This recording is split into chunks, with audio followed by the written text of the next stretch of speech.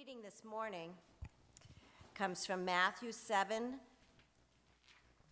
verses 1 through 11. Judging others.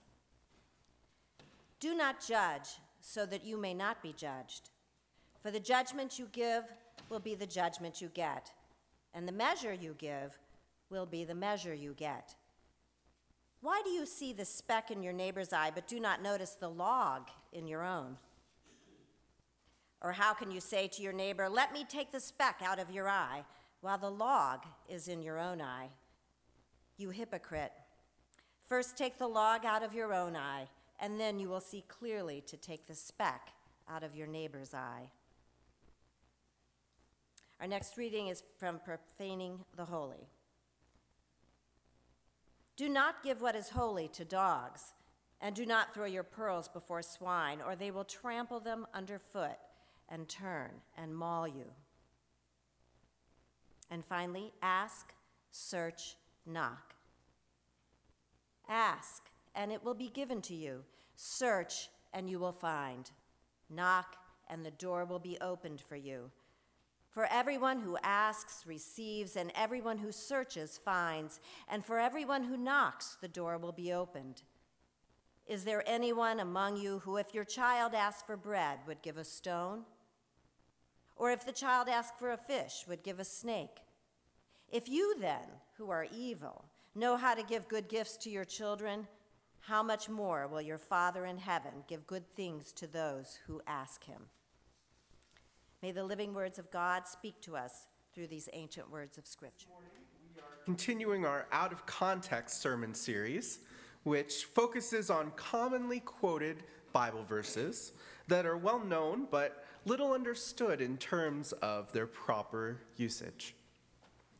The first week, we talked about the verse stating that it was easier for a camel to travel through the eye of a needle than it is for a rich man to enter the kingdom of heaven, and how that verse is often used to condemn the wealthy, and why that is a misunderstanding of that verse. And then last week, we focused on perhaps the most famous Bible verse of all time, John 3:16, and how it's often used as a tool to divide those who believe and those who don't, to decide who is in and who is out. This week, we will be focusing on the verse Matthew 7:7, which states, "Ask and it will be given to you, search and you will find, knock and the door will be opened for you." Or, as you may have heard the beginning alternatively translated and is perhaps the best known rendering, "Ask and you shall receive."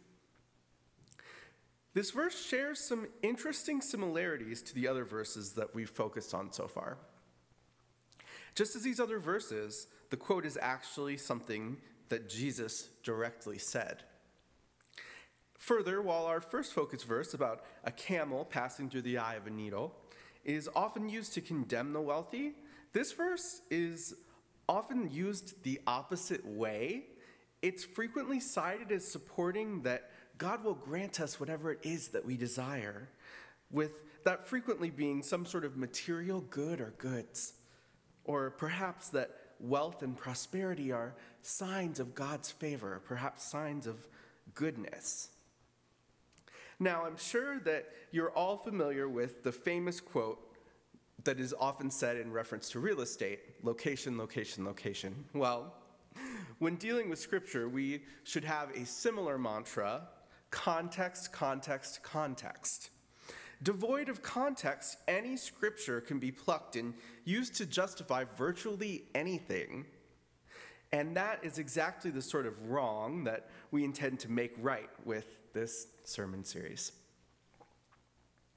To reiterate what sorts of contexts we're discussing when we look at Scripture, because there are several, there are four main contexts. We have the biblical context, which tells us where the verse falls within the grander scheme of Scripture, including the verses surrounding it, the chapter that it's in, and the Bible as a whole. We have the historical and cultural context, which tells us what was going on at the time that the text was written and how someone would have heard it or understood it in the time period that it was written. and how the specific culture that it was written to would have also influenced its understanding. The literary linguistic context, or how the verse is functioning as literature, and also how it might have been translated from its original language. And finally, the theological context, or what the verse tells us about the nature of God, about how God views us, and about how God wants us to think and live together.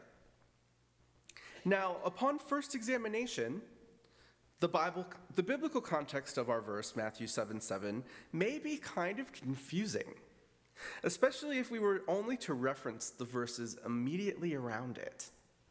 It would seem that Matthew 7:1-6 has little, if anything, to do directly with the contents of Matthew 7:11.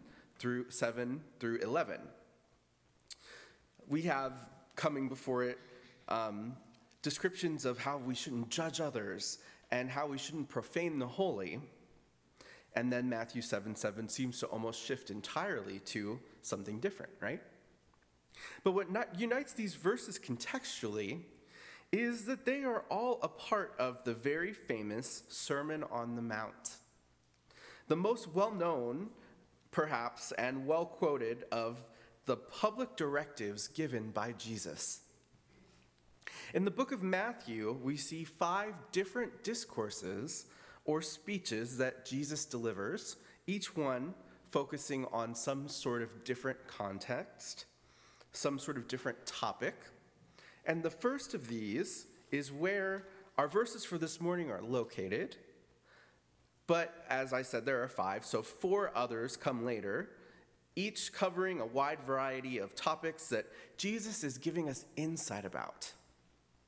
Historically, the Sermon on the Mount serves as an important tool for Jesus in establishing his teachings to his disciples. He knows that he will not be around forever, that there will soon be a day when his disciples will have to live without him, will have to go on without him, and that they will continue to face difficulties and even persecution. And so Jesus is establishing here and in these other discourses some important rules for the disciples to live by. And in addressing the disciples, he is also addressing crowds of people that would have been gathered too. People who would have been perhaps more neutral. They weren't quite disciples or followers of Jesus, but they weren't outright hostile to him either. They were curious, perhaps. There was room for them to be persuaded. And so Jesus is addressing the disciples directly, but these crowds are also listening in. So what then is the purpose of the Sermon on the Mount? Other verses from the Sermon on the Mount are very famous, such as the Beatitudes or the blessings, such as, "Blessed are the meek, for they shall inherit the world," or the parable of the builders, one of whom builds their house on rock, the other on sand. The parable of the salt and the light, and several others that are well quoted and well known. These all come from the same discourse in the book of Matthew that Jesus delivers. Now, it would have been a bit unwieldy to choose the entirety of the Sermon of the Mount as our scripture this morning, but that is the immediate biblical context of where Matthew 7:7 falls. And these parables and these teachings, they serve as a sort of moral directive or command that Jesus is giving to us, right? We see, don't judge others hypocritically. Hold the holy in high regard and don't profane it. And then these verses sort of highlight what the intention behind verse 7:7 is. Like the rest of the Sermon on the Mount, this is intended as a part of Jesus' description of what living life as a faithful Christian should look like, providing the audience listening at the time and the modern reader with understanding of what it means to live a life of Christian discipleship. And as we dive deeper into the significance of the text, this meaning is made clearer. Taking a look at verse 7 in its original Greek, we realize that these phrases initially are imperative, and they may better be translated to something like this: keep asking and it will be given to you. Keep searching and you will find. Keep knocking and the door will be open to you. And this meaning is made even clearer by a common early church transliteration of the middle of the verse: let the one who seeks not cease until he finds. And this changes the tone of the passage entirely, because it suggests not some sort of lackadaisical once-off asking, but rather the need for continued work, continued effort on the part of the asker. So what then is it that we should be asking and searching for?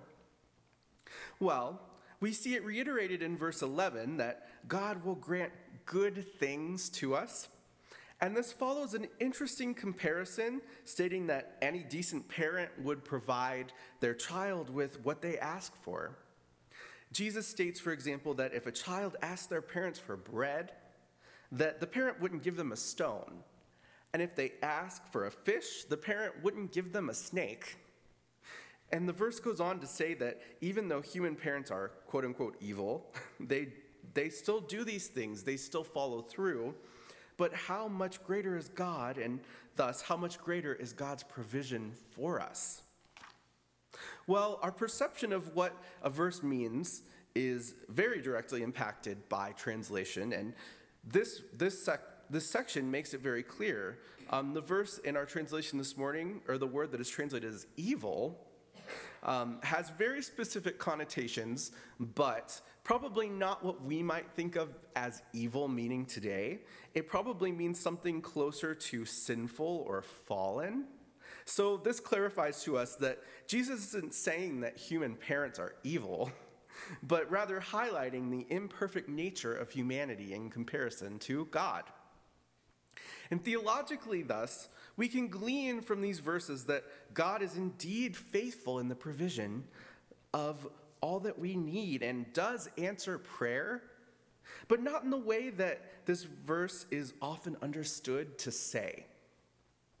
Now, one point illustrated by this interesting comparison between human parents providing for the physical needs of their children and God, the way that God provides for us in an infinitely greater way, is that it helps us to understand that God's provision for us transcends our current lives as we know them. God's care is situated both in the present, but also throughout eternity. So although we do trust God to answer our prayers, both to have our needs provided for now and for our immediate needs throughout time, we also trust that God is faithful to provide for us always, in this world and in the world to come, or the afterlife, which we are promised. Thus, not only is God's provision not limited by time, but it's not only limited to physical things.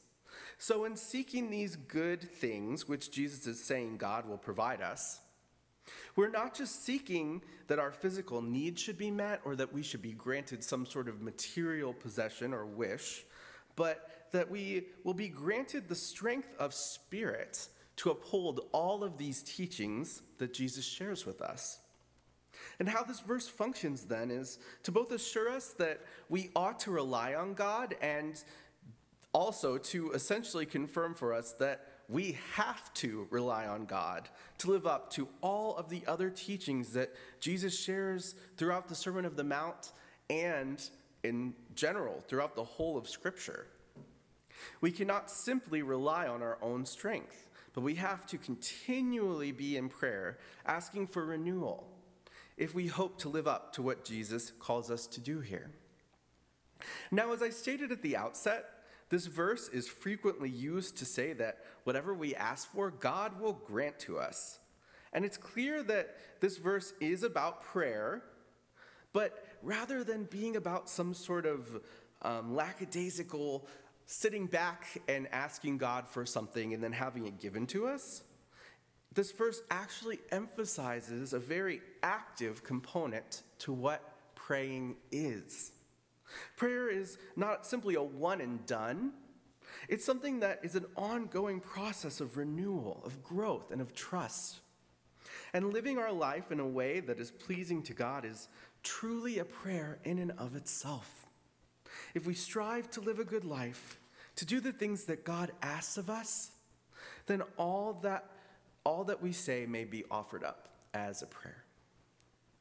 Now, in emphasizing our works, I don't mean to say that we have to do something to try to merit God's love or care, because that is simply a part of the grace that God extends to us. We get it whether we deserve it or not, and nothing that we ever do can really merit the full extent of God's care for us. But how much more impactful can our lives be if we seek to live out these teachings in cooperation with God? When we choose to live a Christian life, we are given these directives to guide us and asked to do our best with them, knowing that we're imperfect, we will fall short, but we still have to try.